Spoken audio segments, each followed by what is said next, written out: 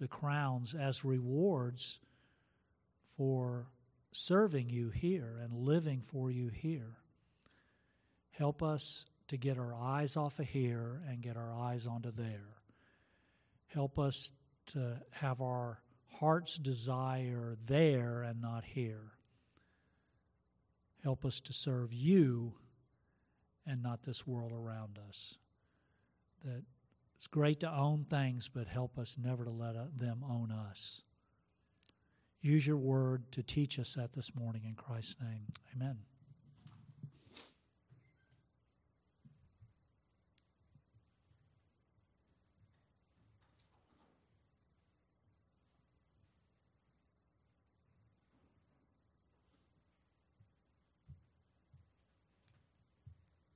Good morning, everyone. So I'm glad to be standing up here today with you. As I leaned over to wash my face this morning, my back tweaked a little bit, and I was like, oh, no. Here Steve is out with back surgery, and I'm going to have a back moment here. But I was prepared to take a lot of a leave if I had to. But I didn't, so God is merciful. So I wanted to start out this morning. I was going to ask if I could see a show of hands for those that are familiar with the name Paul Harvey. Paul Harvey, ooh, pretty good, yeah. Well, for those of you that aren't, he was a very popular radio commentator and news columnist for decades. Had quite a long career, and I have very fond memories of his segment that was called The Rest of the Story. For those of you that remember those, they always had kind of the backstory to either a person or an event where whether they could be famous or infamous, but still he added interesting facts that really brought you to an aha moment where you go, oh, okay, that brings everything together. It's a moment of clarity. And so today, we're going to look at the backstory to sin, and that's why I thought of Paul Harvey. And we're going to begin with looking at the story of Abraham's treachery against Abimelech. And this is in Genesis chapter 20. So we're going to look at that chapter. So starts out with after God had destroyed Sodom and Gomorrah, that Abraham, he traveled towards the land of the Negev, and he settled between Kadesh and Shur, and he sojourned to Gerar, and it's there that he had an agreement with his wife to where she was to refer to him as her brother. And it says that the king of Gerar, which was Abimelech, that he took Sarah, who was Abraham's wife, because of thinking that it was Abraham's brother. And so God came in a dream that night to Abimelech, and he said, "You are a dead man because you have taken a woman that is married." And Abimelech had not come near Sarah. So he knew this, and so he said, would you slay a nation that is, not blameful for this? And he also said to God, Sarah was saying that Abraham's my brother, and that Abraham was saying that Sarah is my sister. So that was his defense to God. And then he added that it was in the integrity of my heart and the innocence of my hands that I did this. So in his mind, he was innocent. And in his mind, he was the reason that he didn't sin. But God agreed with that, but he also added, I kept you from sinning against me. I did not let you touch her. So then God's instructions to Abimelech was, restore the man's wife, for he is a prophet, and that he would pray for Abimelech so that he would live. But he said, if you don't restore, then you and all that are yours will die. Pretty wake you up pretty quick when God's telling you these things, you're going to die. So when he wakes up in the morning, Abimelech, he gathers all his servants and he tells them what had transpired with God. That would surely be an interesting conversation. Which you would imagine all the men were terrified, frightened. And so Abimelech next, he goes to confront Abraham, and he says, what have you done to us? How have I sinned against you that you would do this thing that shouldn't be done to anybody?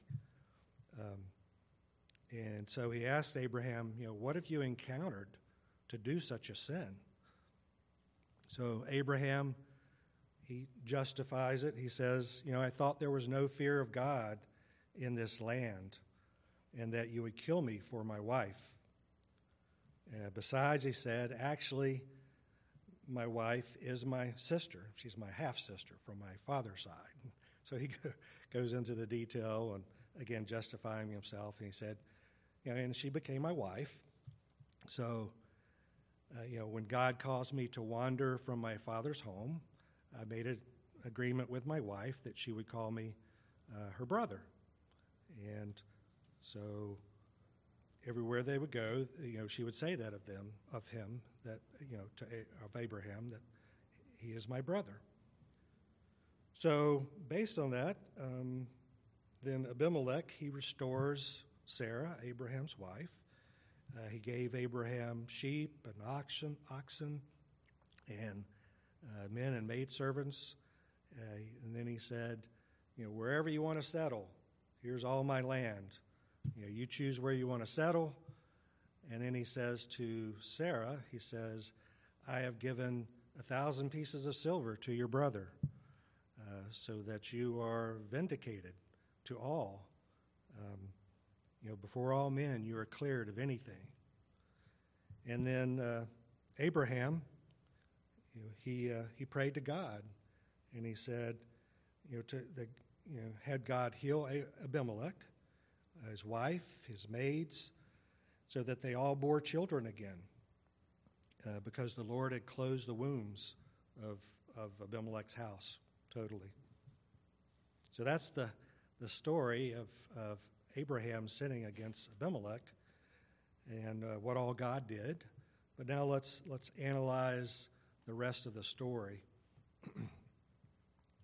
I will say that when I first read this story, my attraction to it was that God was saying that he can keep us from sinning. I thought, ooh, that's great. Because my tendency is to think that I have to do that rugged individualism, right? I can do this, I can make this happen. So that's where I fall. But I found it was so encouraging that God is active for us against sin. Whether we are aware of it or not, that he's doing that.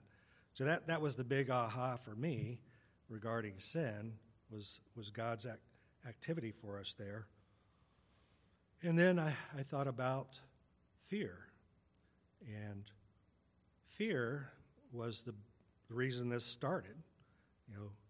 Abraham, from his perspective, he said that no one in the land feared God, and which led him to fear men. So remember that when you start going down the road of fear, that you can end up fearing men and then sin, because God says that we should not fear. He tells us that we shouldn't fear those who can kill the body or death itself. He's very clear on this. And when we do fear, then you get, we come up with half-truths or lies like Abraham. That was why he lied and said, my wife is my sister. He did that because he feared men. So I would ask you, have you experienced an environment where you see there's no fear of God, and then you've feared men, and from that, then you've been tempted to tell a half-truth or a little white lie or whatever you want to call it.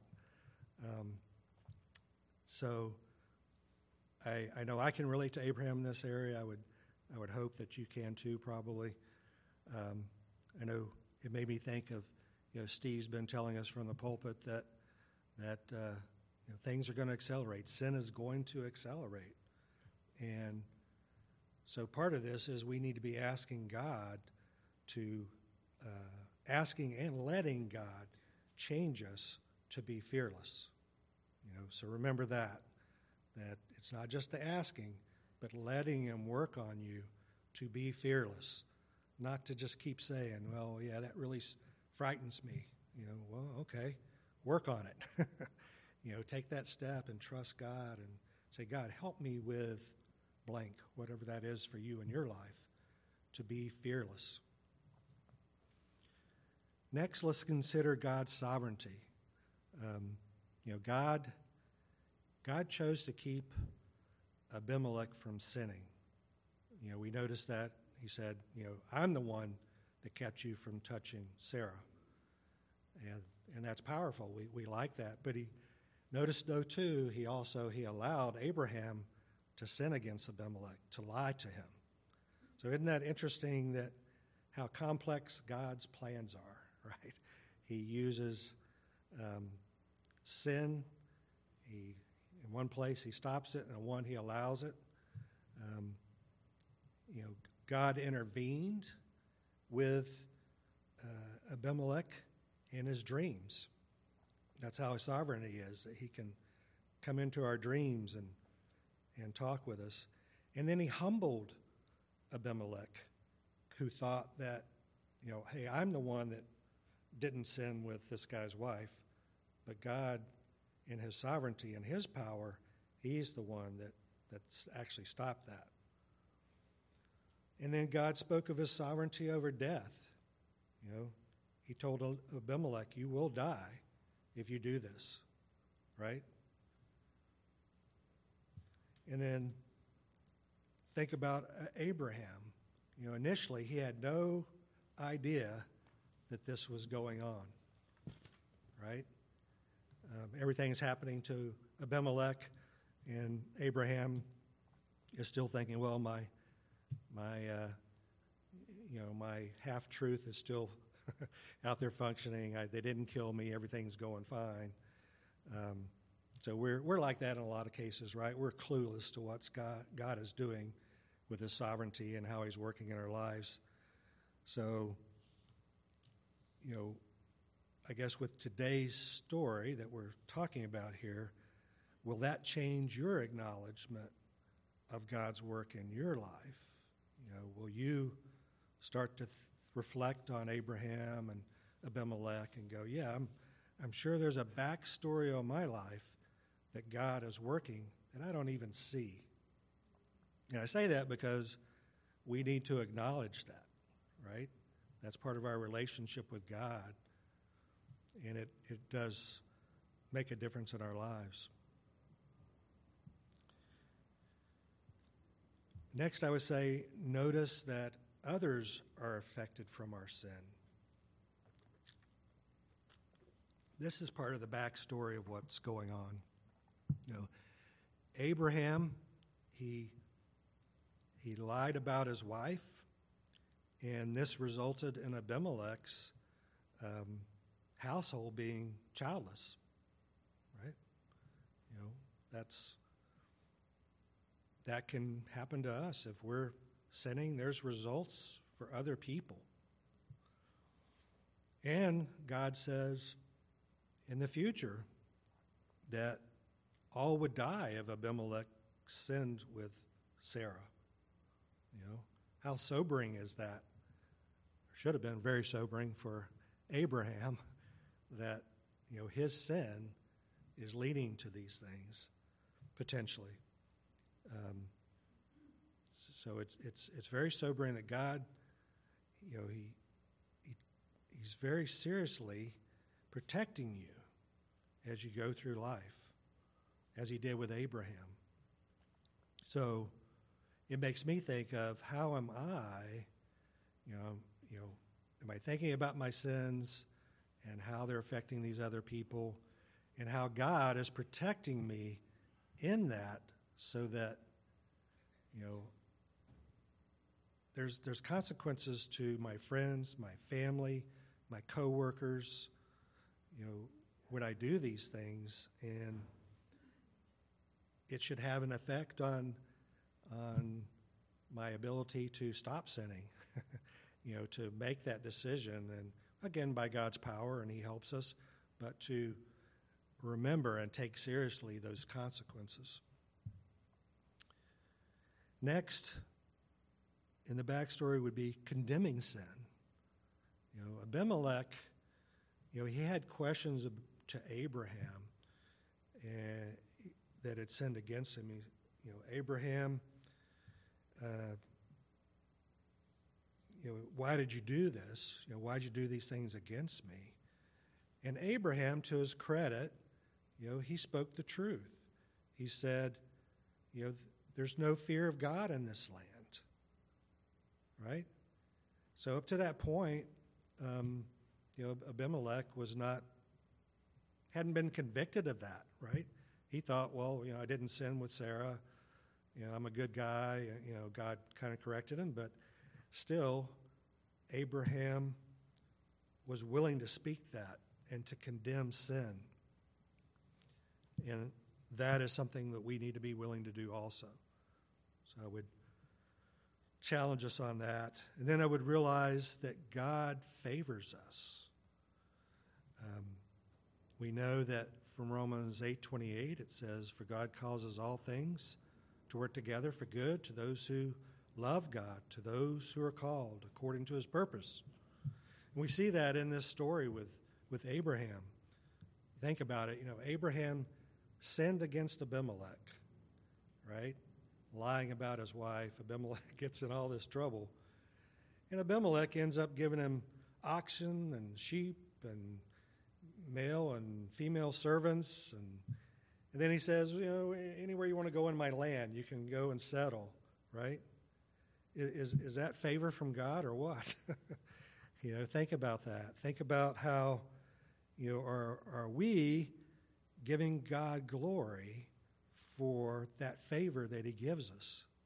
There's going to be times where you're going to be aware of it, but there's going to be times where you're not aware of it too. And God's working in that background with his sovereignty. So just a reminder that, give God that glory for all those blessings that you're receiving. And then lastly, prayer has a role, right? God required a prayer from Abraham for Abimelech to be healed in his household. Now, God was showing mercy on Abimelech, who was undeserving, right? He had no fear of God, but yet God showed mercy. And he let Abraham be part of that by saying to Abimelech, he's a prophet, have him pray for you, and I'll heal you and your household. How precious is that he gave Abraham that opportunity to be part of it, just like it is for us. God gives you that opportunity to pray for people, right? Knowing that you could be sinning, and some of those people are paying for your sins and God's work in their lives, and you need to be praying for them, that God would have mercy on them, that he would help you not to sin against them to start with, but as you do sin, that he would be protecting them and helping them to, ultimately be saved, obviously, but also, he's protecting you, that, and especially with unbelievers in your life, think about that. The undeserving, if you want to look at it, they're unbelievers. Are you going to be praying for those people? Or are you just praying for the believers and, so-and-so needs, a new house or a new car, or they're having bad health. But think about the undeserving, as I gave us example here of Abimelech. And God was the one that said to do that. So, in summary, I hope you've had a few aha moments about sin today. As Paul Harvey would say, we face similar environment of no fear of God. You think about our society today. So we share that with Abraham.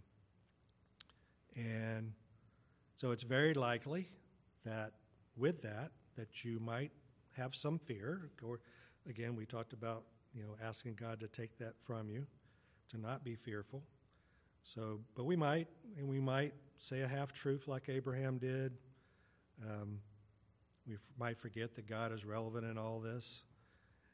But God can keep us from sinning. We are to be fearless. We are to acknowledge God's sovereignty, His working in the background in our lives, and be cognizant of our sin's effect on others, to condemn sin, be willing to speak that truth, and to give glory to God for His favor towards you, and to pray for your enemies, as we just spoke about. So, one way I was reminded recently of to ask God to keep me from sinning is in our Matthew chapter 6, 9 to 13. It's our prayer where we say, lead us not into temptation. It's very applicable to ask God every day, Lord, help me not to be led into temptation, to sin. It's an excellent prayer. I would remind you of that. And now you know the rest of the story behind sin. It's not just God stopping you from sinning, but there's a lot that we just reviewed here. Hopefully you'll go home and meditate on that and let God work in your lives to grow in your walk. So let's pray. Lord, thank you for your mercy on us, that you would share these truths with us. And we just ask that we would be changed, men and women, going forward, thinking about your sovereignty and just how you protect us, Lord, and the effects of our sin on others' lives, and all these things working together, Lord. We praise you for and want to be thankful for, and willing to change in light of these things that are going in the background of our lives going on, that we don't think about every day, God, but we want to. We want to be ones that follow you in this area, and we just praise you that you are for us and working these things out day to day. In Christ's name, amen.